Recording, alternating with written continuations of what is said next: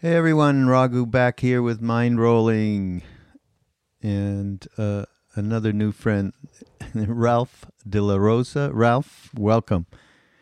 Thank you so much for having me. I, It's such I, a I pleasure to be always, here with you. yeah, welcome, welcome. Thank you. I always say I have a new friend because it always turns out that's the beauty of podcasts that Mm, you sit down with somebody that you don't really know mhm. and you might have read some of their stuff or whatever or seen them on YouTube.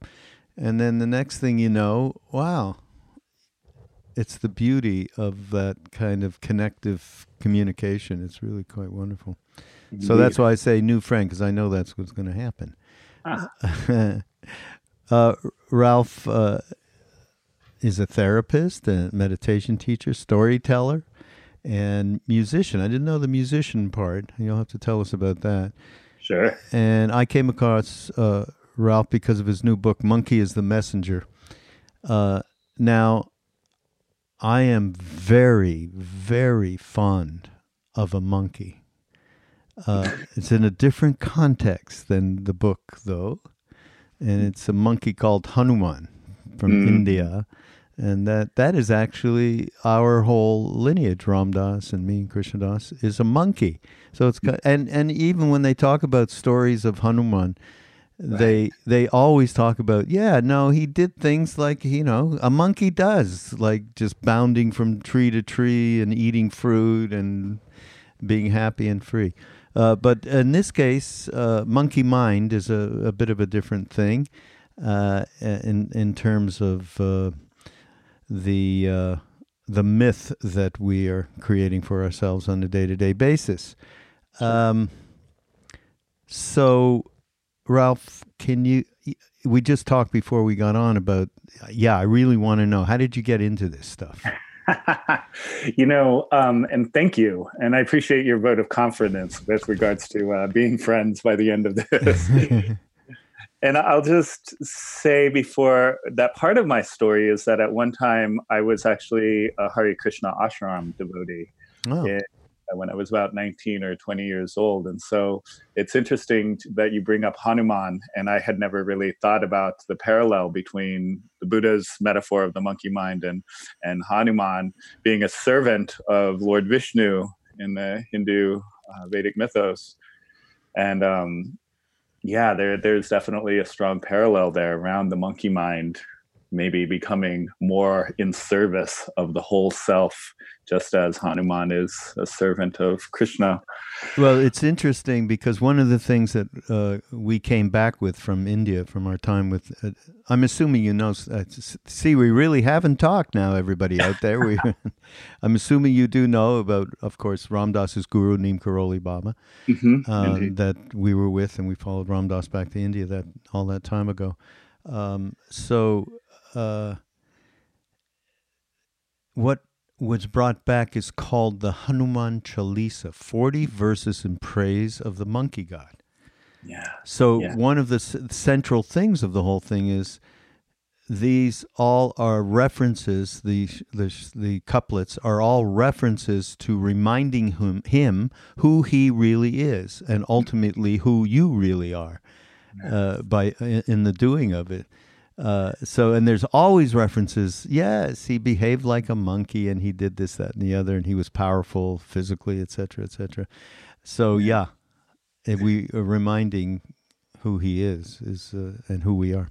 Right. Right. What a huge theme for all of us, really, who we forget our true nature in the fray and fuss of life all the time. And I mean, with regards to my history and how I ended up here on this path and how I ended up here holding the seat, the very humbling seat of a teacher on some occasions, really is the story of trauma in that I had just from a very early age, things started going really wrong as it does for so many of us, too many of us, really, in terms of just abandonment, my dad walking out of my family, and Hmm. uh, developing a depression and suicidal ideation very early at the age of 8, and really wanting to find a way out of that, which was kind of two tiered for me.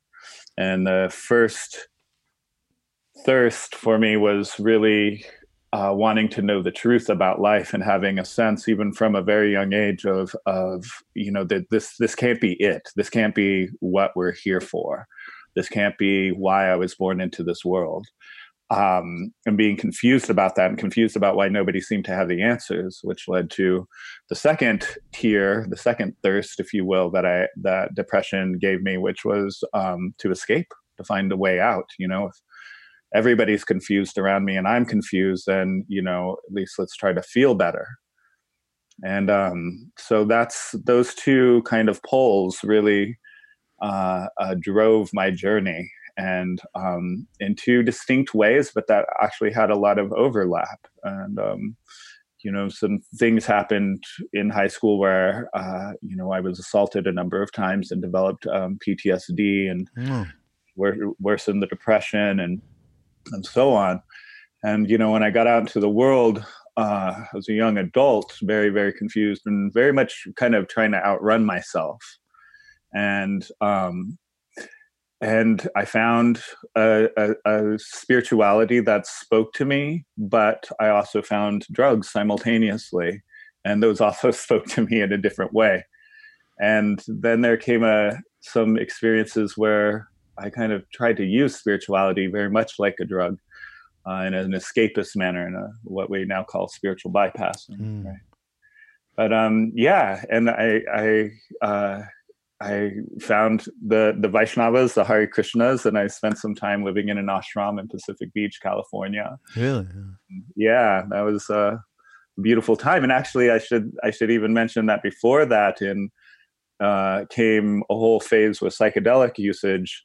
And the fateful night that I was at a party, a potluck of a friend of mine's, and he said, "Hey, have you ever read this book? It's the Tripper's Bible." And he held up "Be Here Now" by Ram Dass. And yeah, that's where it all kind of began for me in terms the of Tripper's Bible. I don't think I've heard that one. I love that. I got to write that down.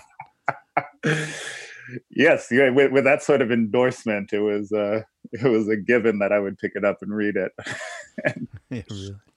But that book was really a huge genesis for me, in that it was the first exposure I had to the notion of spirituality that didn't necessarily intertwine with the religion, that could be 100% personal and even open to interpretation might not be the right word, but we're open to finding our own path and really what our personal dharma is. And the cookbook for a sacred life in the back became my bread and butter for some time, in terms of learning meditation and learning asana and learning how to chant, etc. And then and then came a period where I fell in with the Hare Krishnas, which ended in a very interesting and kind of hilarious way. And what? Well, I actually, here's a story for you. I actually didn't do so well with ashram life. No. Right? Trying to be a celibate, aspiring sannyasi. No. At the age of 19, 20, did not fare so well. And so it was kind of known in the temple that I was, quote unquote, cracking up a little bit. I was, acting out and having a lot of difficulty with the schedule and, my various duties, etc.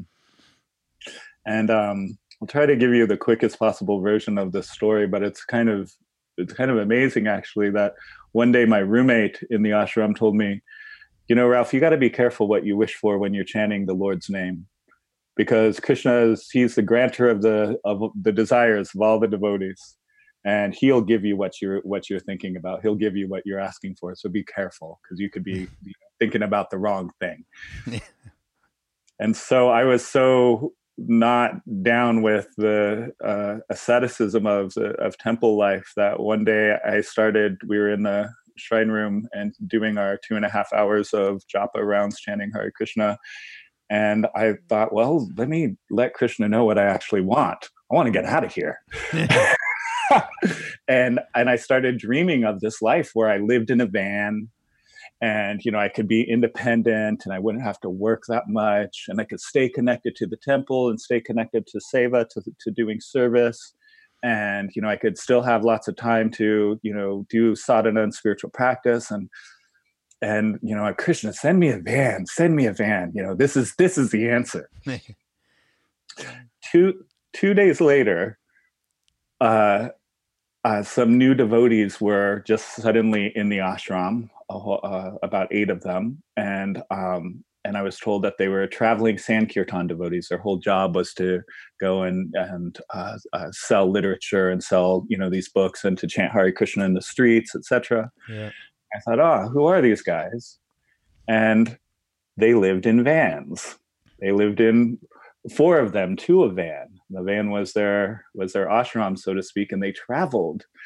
They traveled following alternative concerts across the country to, do this work. And so I, within another 24 hours, well, it turned out serendipitously that one of their crew members had gotten sick and needed to see a doctor, which is why they stopped in San Diego. And then it turned out that this person couldn't travel anymore, and they had an opening in their van. And this was within 72 hours of the day that I meditated on Krishna, send me a van. And there was a van for me to go and live in. Yeah. And 7 other even more disciplined and ascetic devotees for me to be in extremely close quarters with. Well, you did get what you wanted, but maybe not. Right? And so the story goes that we were actually following Weezer and No Doubt on tour. Yeah. And to sell books to kids who were maybe searching. Yeah. And I got as far as Nashville, Tennessee with them when I just kind of snuck out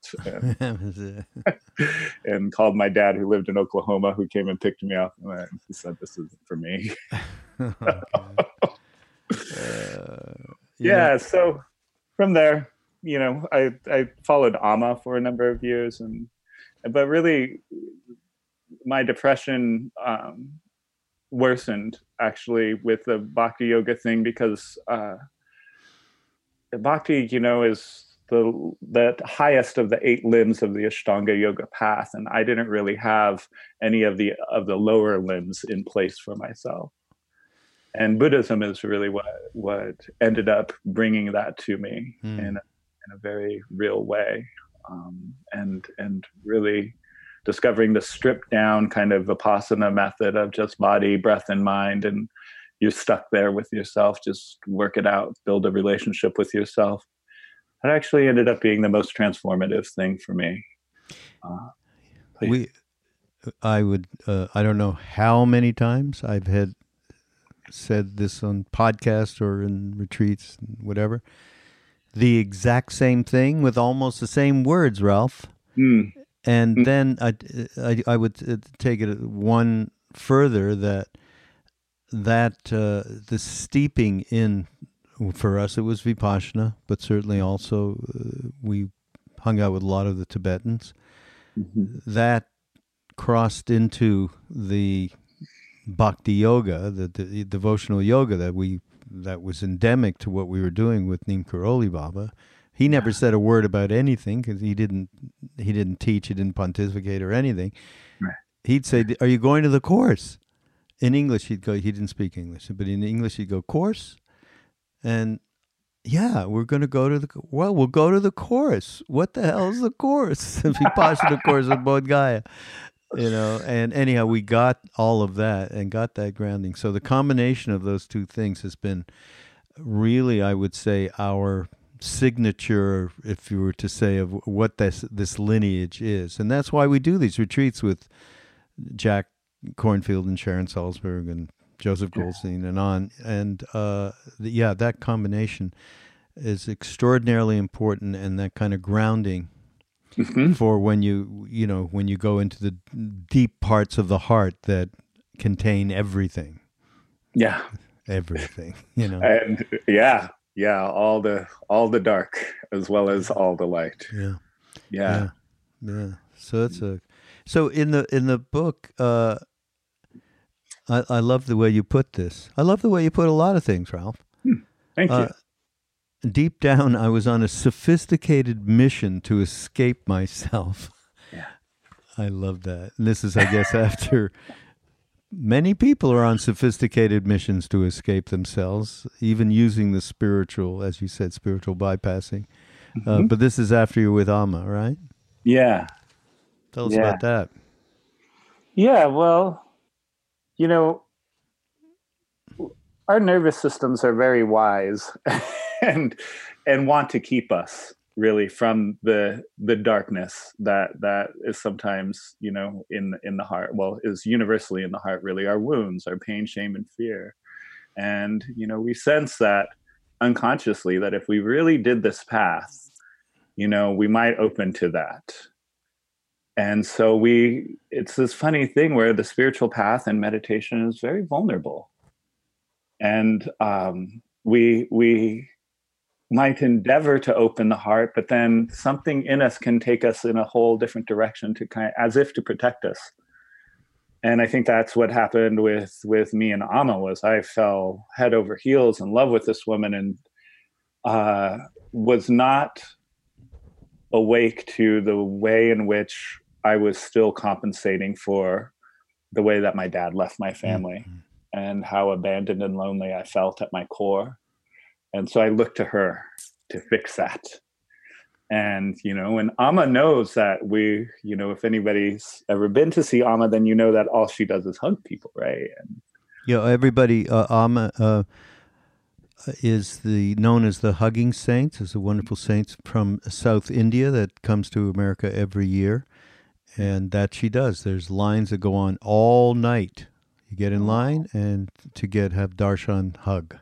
basically. So yeah, Yeah, so she's aware that we are all missing that in some way, that we all kind of have holes in our heart in some way. And so, I mean, I think that that's a huge impetus for her, and when the work that she does is to at least give us one moment of feeling radically accepted and you know saturated in love and unconditional love. And that is a beautiful and healing thing. And I think for me, it also became a little bit of an addiction in that, I just thought if I could, you know, get myself into an otherworldly transcendental state with bhakti yoga and just stay there, then I wouldn't have to deal with my actual life. And that caught up with me in a big way. yeah, you and everybody else out there. Jeez. Right. Yeah. Uh, But I got to have some beautiful times with her mm. in the meantime, and learned a lot, and got to travel across the country with her. And yeah, some, No, that's wonderful.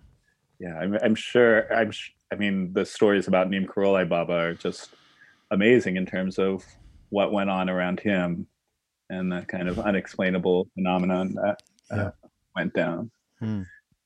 And so, yeah, some very similar things with Amma at times.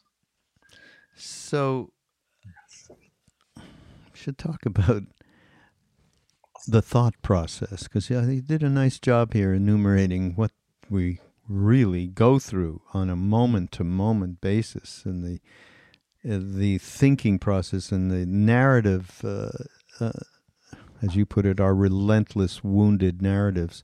Mm.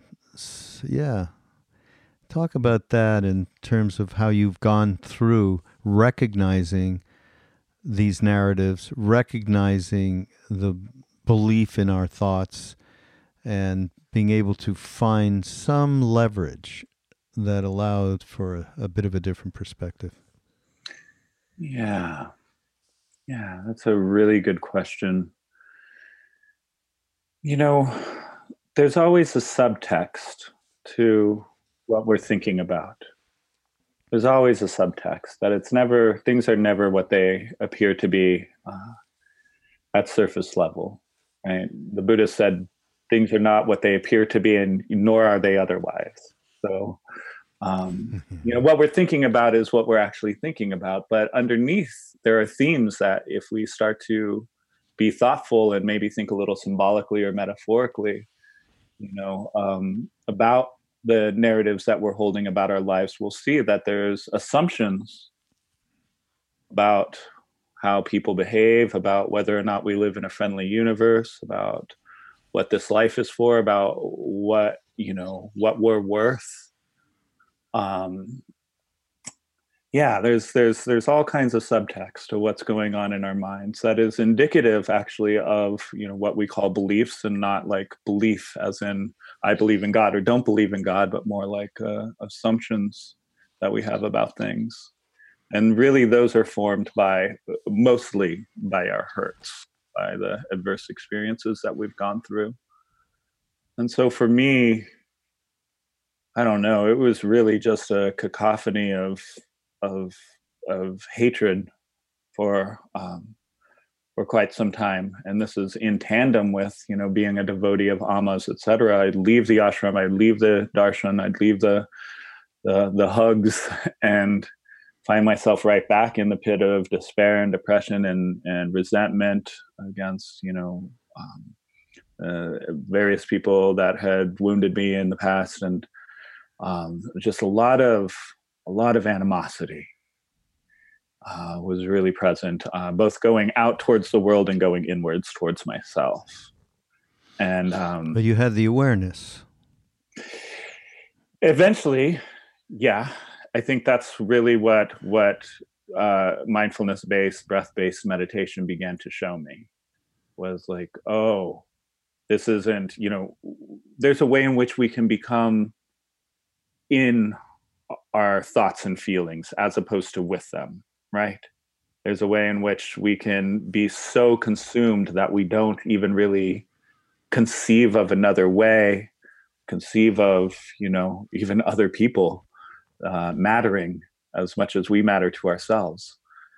And so I was quite lost in that. And I think the first time that there started to be space between me and my experience was doing mindfulness-based Vipassana style meditation. It is a long way from Amma to Vipassana, though. A little bit. But the same core of, knowing that this can't be all there is. That we're not just here to suffer. We're not just here to go through these things. We're not just here, life doesn't suck. That's not and the you only die. Right. That's one narrative, but there are other narratives that you can tune into, right? So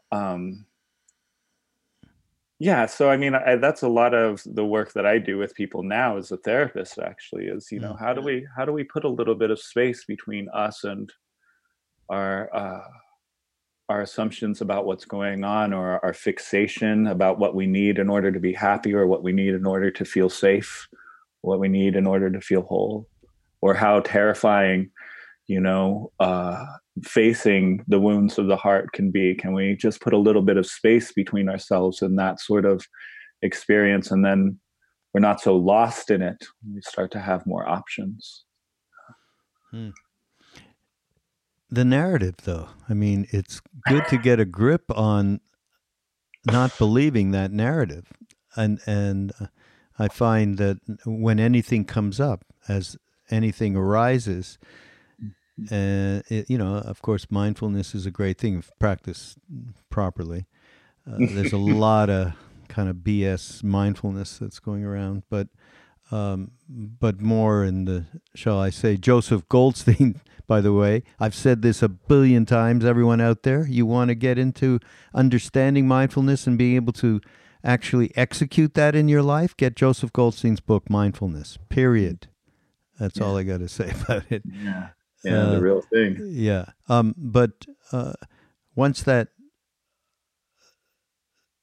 true awareness coming from a place of, as Ram Dass called it, the witness, and it's a witness that's non-judgmental, that it is compassion. Mm-hmm. It's compassion, and compassion for yourself and for everybody else. But mostly, let's start with the for self, because that's where we really get into a narrative that is so self-destructive, as you just rattled off what happened to you. Same thing happened to me, Ralph, when I Mm. was when I was a teenager. What is this for? This is not possible. Yeah. This is not possible. Living this, these people are automatons, and from my parents to the family and the friends and the local and the whole thing. It wasn't until Bob Dylan actually saved my ass back then when I realized, okay, yeah, there is something out there. There is somebody out there that yeah, this isn't it. This is not it. Yeah. And then it led in a similar psychedelics, of course. I Mhm. say that, of course, because that's what everyone expects in late 60s, early 70s, but um, which is true. And we talk about, when you talk about drugs, I immediately dismissed, we're not talking about psychedelics, we're talking about addictive drugs, because then you said later, then psychedelics opened up a world, right? Yeah, well, psychedelics were actually, they opened up a world to spirituality in early adulthood. And then again, I got into the bhakti yoga thing, but with no feet on the earth, so to speak. And so there was a real vacillation between spirituality and then coming, finding myself in the throes of depression and unrecognized trauma and all that came with that. And so really I uh, began using alcohol, cocaine, and eventually heroin to start dealing with that. Right, right. And there was a longish period of really trying to do a double life, showing up at the ashram, coming down off of speed, and things like that. That I really thought I was being clever, and Wow. and really was just in such a numb, reactive, uh, vacillating between a numb and reactive state, and Hmm. and yeah, life gets confusing. It Yeah, really, it yeah, really does. yeah, yeah. But, Which is, more and more and more reason to do some kind of practice that does, at the very, very least, stop you chasing your thoughts, the chasing monkey mind, which is what this whole book is about. And I love. There's one thing you quote in here from Trungpa Rinpoche, another like favorite teacher of mine, mhm. uh, and he refers to the shit in your head as subconscious gossip. Yeah. I actually never heard him say that, but I love that subconscious. Everybody out there, just watch a little bit on a moment to moment basis. Like, take out just this. You're going to do this instead of go out and smoke a cigarette or chew gum or something. Hmm. Yeah, I'm just gonna like really be aware of all the different crazy ass thoughts that come up in my mind, and how my mind then it's like, okay, now we're talking to each other. The mind talks back and forth to another entity within the mind, and it Hmm. becomes this gossipy chatter kind of stuff. And it's like, and at one point you go, wow, that's incredible. Yeah. That's happening. What is that? Where does that? You know And that. and how could there be one part of myself talking to another part of myself? And how could those two parts of me have two different opinions? Yeah, right. So Or or be at war with each other even. yeah, or six different opinions. Oh Exactly. God. Exactly. Uh, Uh, and I mean, this is really what the book is about, is that that serves a function in our lives. That along with the various calamities that are inherent in this human existence, actually aren't, they can be very tragic, but it's not a tragedy that they exist in the first place, that there's something else going on here. And just like people, getting so fed up with that inner dialogue that is sometimes very tense and exhausting and leads to insomnia and all kinds of anxieties, and so they turn to meditation, right? um, just in that same way, all of the various cycles that we go through, what, you and I in our respective traditions know as samsara, right? Like the cyclical, repetitive nature of things, is really trying to drive us to ask those deeper questions that Bob Dylan helped you to ask when you were younger. Yeah. Yeah. No, absolutely. Um, I want to read a little something. The inner life of each person is incredibly unique and complex. Each of us seems to be working with a common basic setup. Memory banks, inner dialogue, the propensity to construe meaning out of experience, spatial awareness, emotional intelligence, and motor functions are all examples of this. Our fundamental motivations seem to be universal. So, and understanding them will help us to get clear on why we are the way we are, so that we can do something about it, which is just what we've been talking about. And a lot of people are just getting an idea that there is a way to get beyond being so self-cherishing. That's a beautiful term from the Buddhist jargon, right? Mm-hmm.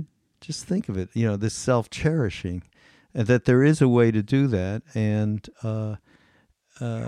these are the kinds of actions that everybody can take to actually break through that. Obviously, this happened for you. You're a good example. I mean, we all are good examples, but yours is a little extreme.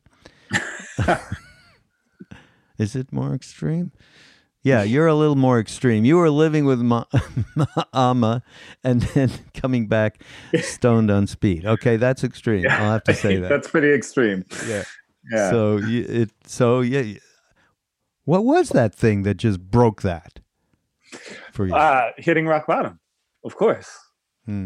That's the thing, that's the function, is things got so repetitive and got spiraled. And there's that notion of samsara again, is we spiral, we go in a downward spiral until we hit a bottom. And I had to go away to residential substance abuse treatment for 6 months. But you had the thing to do that. It was strong, right? Right. Yeah. Which yeah. is grace too. I mean, that to me is a whole other level. Indeed. I mean, I shouldn't have, but I had some people in my life that I was very fortunate that didn't give up on me. And it was in rehab that I really found the space to meditate, that I had an amazing therapist who really looked after me in a lot of ways that were above and beyond, and was introduced to Hatha yoga in a significant way. And really that was the trifecta that opened things up and led me to kind of the shores of sanity, if you will. But I'll just say this though, when it comes to that self-cherishing, right? Dr. Rick Hanson, a teacher in the Insight tradition, a neuropsychologist, author of The Buddha's Brain and Hardwiring Happiness, he elucidates kind of the neurological basis of basically Maslow's hierarchy of needs, right? Like what we're all driven by, what we're all motivated by. And that it really, from a brain perspective, comes down to safety, gratification, and belonging. At all times, we are seeking these three things in one form or another. And, that's where we start from. Now, the surface level expression of how we go about it can get quite distorted and twisted up and neurotic and even pathological. But if we look to everything we think, say, and do, we can find that we're trying in some way to go towards safety, gratification, and belonging. And I really think that that's what our self-cherishing, or what's sometimes called the ego, which gets a really bad rap in the Eastern traditions, is really about, is trying to keep ourselves safe in some way. It's really, it's a defense mechanism. And that's really what defense mechanism means, is it's a part of you that's trying to keep you safe in some way. And I don't know, ever since I really started understanding that, I have a hard time dogging that tendency in myself and others, because I just see that, there's, if you're neurotically trying to keep yourself safe, emotionally safe, physically safe, or neurotically trying to go towards a sense of belonging, such as with endlessly seeking validation, that's actually tells me that there's a wound in there, where maybe you don't feel good enough, or maybe things weren't so safe for you growing up, and you never internalized a lasting sense of security within yourself, you know? Mm, yeah. So, Yeah. And everyone has some of that. We all have some of that. And that's as a result of, well, then we have to talk about karma. We have to talk about the conditioning in our early lives. I mean, yeah. His Holiness says, if your mother took care of you in a compassionate way like my mother did, that's why I'm like I am, he said. That's what needs to happen. I think he even said Western women eventually will be the savior. I don't know why he said Western, and maybe I have it wrong, but I don't think so. Will be not the savior of our future, but will be very important Yeah. going forward Yeah. to develop compassion Yeah. and so on. Yeah. And it's the aversion, right? The aversion stuff in terms of the self-cherishing. I mean, that is so endemic. I have there's a new sage out there that I don't think you've heard of, who said the most wise thing that I saw the other day on Dr. King's Day, Martin Luther King Day. His name is LeBron James. Okay? Ah. Okay. LeBron James said, one of the greatest things I loved about Dr. King was his comfort with discomfort. How great is that? I'd be like, LeBron? Good. And that's something, yeah. I mean, obviously, Dr. King was comfortable in any, doing whatever he had to do. And there was a lot of a lot of situations that had a giant quotient of fear, not only for his own self, but for the people that were around him, and they were his family. So he had tremendous courage, Gandhi's courage. I mean, he was incredible. Yeah. But that is, I love the statement, because discomfort with comfort with discomfort is a tough thing for us to consider. I mean, just think of it in your own life. You know, we don't want that, and that's what you were just talking about. When Well, I mean, you're pointing towards that which lies between us and any experience, right? Which is our relationship to what's going on. That we could be in discomfort and hating that discomfort, and that's one way of relating to it. yeah, We could look towards that comfort maybe with curiosity or some equanimity, or knowing that it'll pass, something a little more friendly or warm, and then that places us in a much better situation. It doesn't necessarily change the discomfort, but we're freed from the reactivity and the aversion. yeah, attachment. Yeah. As Maharaj used to say, he would just go like this, attachment. He'd say it in English. That was it. That was the whole thing. We were like, okay, yeah. There's something else here. Oh God, did I just lose it? Hang on a second. This is too good.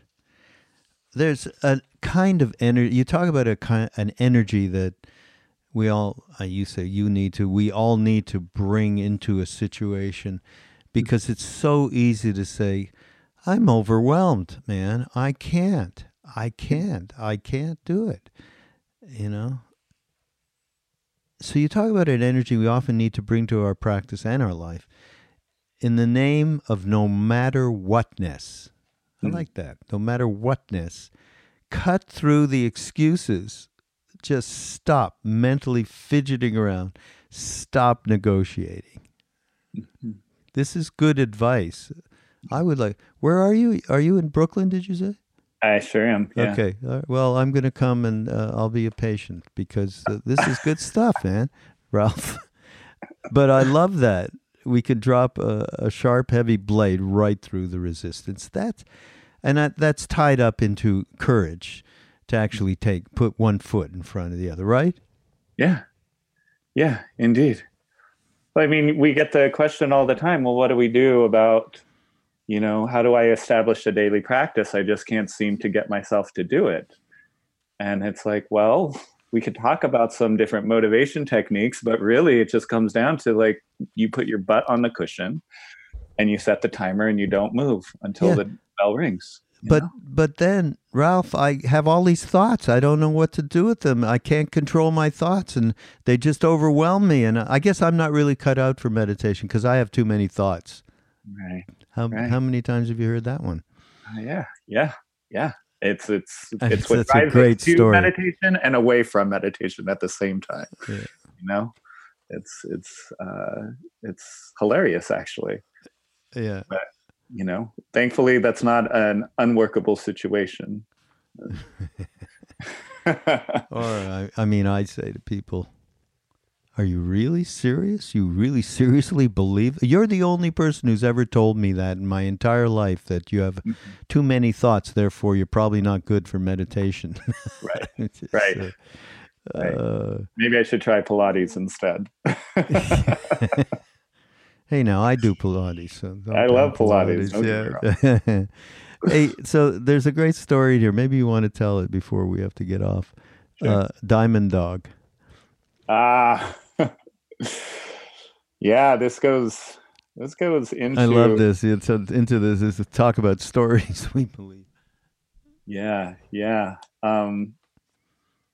Well, I'll just say that the mind spits out a lot of stories, and sometimes they're cute and funny and absurd, and sometimes they can take you in a really dangerous direction. And so this is a story that's actually has both of those elements in it, because this was actually just a little over a year ago that I was sitting silent retreat out at Blazing Mountain Retreat Center with the Dharma Ocean community, which is who I study with these days. Reggie. Yeah. I was sitting with his closest student, Neil McKinley.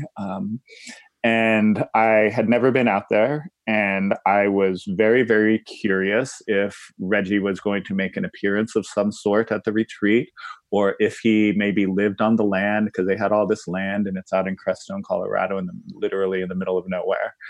And I wonder if he lives out here on the land. I wonder if he'll be around, etc. I kind of had this story in my head, and I go for a walk, third or fourth day of the retreat, and I hadn't been around the land yet, and I see a guy coming up on me who's tall and thin and great hair, and which Reggie is tall and thin and has gray hair, and I thought, for a moment, like, is that him? Am I about to pass him on the road? And then, he got a little closer, and I realized, oh no, I've seen that guy sitting at the retreat. It's not him, but it refreshed the story I had in my head of like, is the guru going to be here, basically, right? And I pass some bushes that reveal a house behind the bushes, and I thought, oh, that's interesting. Like there's a house on the land. I wonder if that's where he lives. And I see a finished attic in the window, and I recall this podcast where Reggie had talked about this meditation room being in a finished attic of this house, and I started thinking, this is too close. This is too much. This has got to be where he lives. And just then I see that there's a red truck with its engine running in the driveway, and the engine stops. They had just gotten home, and my heart sinks a little bit, like, oh my God, it's Reggie and his wife Caroline about to get out of this truck, and like, what do I do? Because I'd really like to meet this man. I'd really like to shake his hand. I'd like to thank him for the teachings, but I also don't want to put them on the spot. And what am I going to do with, like, you probably hate to get that kind of attention. I know that it's sometimes awkward and uncomfortable for teachers to get, veneration from people when they're just trying to share what's helped them. And, then another part of me just wanted to get down and do prostrations in the dirt right there in the middle of a dirt road. And the door opens to the truck, and I just hear this dog barking. And this dog hops out of the truck, and and I think to myself, this is how I'm going to meet him. This is how I meet him, because dogs love me. I love dogs. This dog's going to come over. We're going to play with each other. Eventually Reggie's going to come to fetch his dog. And then it'll be this nice, awkward or not awkward opportunity for us to have a friendly exchange. And the dog comes running at me. And I was so in this story that the dog was viciously barking at me and planted its front paws in the ground in attack mode, and I bent down to pet him. Oh, great! And a dog lunged at me and began to attack me. Oh. And everything just went kind of silent, and it was a really meditative moment, actually. In that just there was no time for thought, there was no time for concepts, there was no time, the story I had in my mind vanished. Everything just sort of went still in a way, except for the fact that this dog was lunging at me and I was jumping backwards trying to get away from him. And then eventually the owner came running up and grabbed the dog. And I'm so sorry. And I look up at the guy, and it's definitely not Reggie Ray. Now, why would Reggie have a sick dog? Come on. Attack dog. This guy, right. He would have a peaceful dog, of course. Yeah, right. Another story. An enlightened dog. Yeah. Right, another story, indeed. But this guy, of course, expected me to be freaked out or angry or upset or scared. And I was so taken by the disillusionment of this imaginary narrative that I was caught in that I would doubled over in laughter. And he's sitting there apologizing to me, and I'm just laughing uncontrollably. And he gave me the 1,000-yard stare like I had, 7 heads. Yeah. Like, what's going on with you, pal? That's funny. That's so great. Oh, my. So, the stories we tell ourselves. Yeah, really. Name of that. And one of your chapters in the book, the monkey is a mensch. I don't remember that. That's so great. The monkey's a mensch. But you're talking about the greatest story ever told, and I don't know if I mentioned it, but it's exactly some of the things that we've been talking about on different podcasts with different teachers, many of whom you know well. And our thoughts tell a compelling story, the story of me. My friend Krishna Das has a great aphorism for that. It's called The Movie of Me. You wake up in the morning, you're the star, producer, director, and the whole day is planned out wonderfully and played out and in complete ignorance, And so I came upon this, and I was like, okay, we're on the same page here in terms of what I think is so important for people to get, as we've been speaking of this entire podcast, to get awareness, just get there, and to see, like this story, Ralph, that you just told is beautiful. I mean, how that was constructed was fantastic, and the motivations for it. And on, Yeah. And really, if we look at what all of our stories is about, it's how can I be happy and how can I not suffer, basically. Yeah, right. Yeah. Safety, gratification, and belonging. That's really everything. And, like the Dalai Lama said, if we're well nourished inside, and that can come from a mother, that can come from a father, that can come from another caregiver, or we can learn to offer it to ourselves. which is really the answer, and really what meditation, I believe, is for, is how do we nourish ourselves, not in a narcissistic, neurotic way, but from that place of natural compassion and caring that exists within all of us. If we can nourish the various parts of ourselves from that place, that constant searching and striving begins to die down. We find that we are contented and become more and more peaceful in our lives. And practically speaking, you stop believing in your bullshit, basically. There's that too. You know? There's that too. Yeah. One thing that you bring up here that must relay, that's another thing I think is extraordinarily important, and that's around somebody, I can't remember who, Simone Weil, I think, the writer, said the greatest offering that you can make to another human is attention. Yeah. And I was so happy to see that you had brought that up. Would you say it's difficult to surrender ourselves for even a few moments? It's hard to give people. And by the way, I am the worst. I am so. I'm one of those people. I do a lot. I can do a lot of stuff, multitasking. Mm-hmm. But when it comes down, I mean, thank God these podcasts provide that opportunity, because you're one-on-one and you're here, and, you know, and I'm listening to you and representing the audience in that way, you know. It's hard to give people, even people we love and hold dear, probably more difficult with those people, the kind of attention and receptivity we ourselves so long for. Yeah, talk about that for a sec, because to me that's endemic to any kind of compassion. Right, indeed. I mean, it's basic mindfulness, right? Is what Dan Siegel called an actively receptive state. How often do we actually listen without planning what you're going to say next, right? How often do we really take in another person? How often do we really set aside our own agendas to be there for somebody else, or to, you know, offer our time or resources to another person? And it's healing to receive that. It's what we all long for. And what it's so difficult to get, even from the people that we're intimate with sometimes, to just really be listened to and heard, and have somebody hold space for you. And it keeps me in business. You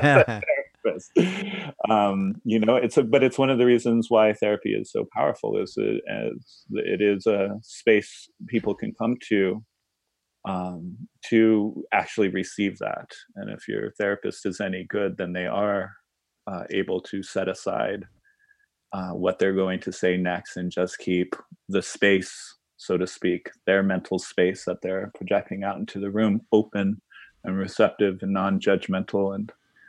And yes, as you said, this is all the precursor to compassion and emotional warmth. Emotional intelligence as well. This my friend Danny wrote that great book years ago, Danny Goleman. Yeah. That's another book everybody definitely check out. I mean, that's like a grounding that everyone needs to have in their day-to-day lives. Emotional intelligence. Yeah.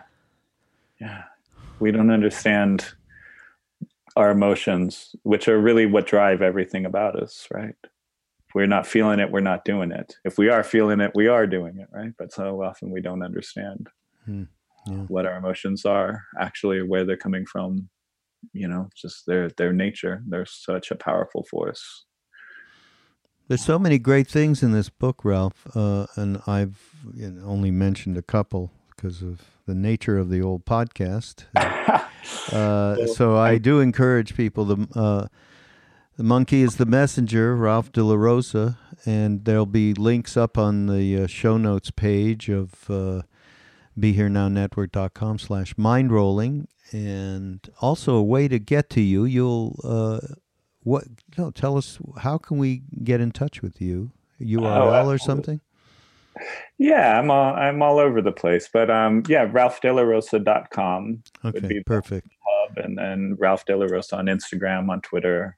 um, and yeah, Facebook and etc.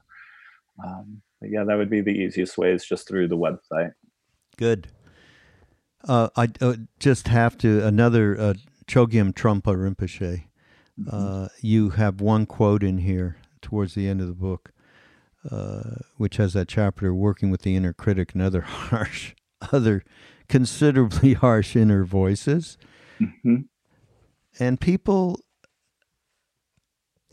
we all vouch for meditation as being a leverage, right, to really transform our belief and our thoughts and our stories and our movie of me, as we were just talking about. Hmm. And listen to Trungpa, though. This is beautiful. You put this in there, Ralph. Meditation is not a matter of trying to achieve ecstasy, spiritual bliss, or tranquility, nor is it attempting to be a better person. It is simply the creation of a space in which we are able to expose and undo our neurotic games, our self-deception, our hidden fears and hopes. Yeah. That is so darn great. Yeah. Just so Yeah. great. Yeah. Oh, Yeah. He said a lot of good things. he certainly did. We used to go. Very mysterious man. Yeah, we used to go. Ramdas. We had a family place, farm in the Quebec hinterland, right Hmm. near the border of Vermont, and one of the first established retreat places that Trungpa had was called Tail of the Tiger. It's now called something else, but I can't remember of it. Karma trolling. Dharma trolling. Yeah, karma trolling. Yeah. Karma trolling, yeah. And anyhow, we used to go down there, and he'd hang out. He was highly unusual. Okay, he was not like your normal guru at all. Okay, Yeah. but he would give talks, and we'd go in, and he'd make fun of us, primarily Ramdas, calling, "Yeah, here's the love and light people are back." He well knew our whole lineage with Nimgaroli Baba, and he respected and all that. But yeah, another being in which I would say cannot more highly recommend Mm. his meditation in action. Go there. It's Yeah. just extraordinary. But this book is great, and it really it feels like it connects to us, and I especially think of next generation people in a way that is so practical and real because of your experience. So this is thanks for doing this, man. Yeah, yeah. I'm glad you got so much from the book, and thank you for having me on. It's been a pleasure for sure. Yeah, absolutely, So absolutely. when's our coffee date now that we're Yeah, BFF? yeah. I'll be in New York. I will definitely get in touch before I come. Absolutely, we'll love it.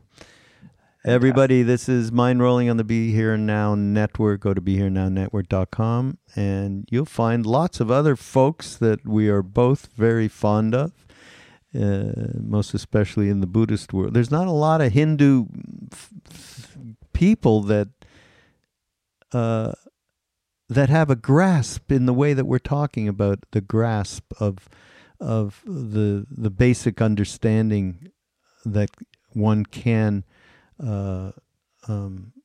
really work on themselves to get, alongside of opening one's heart and allowing everything to come out and connecting in that way to true nature. So, I don't know.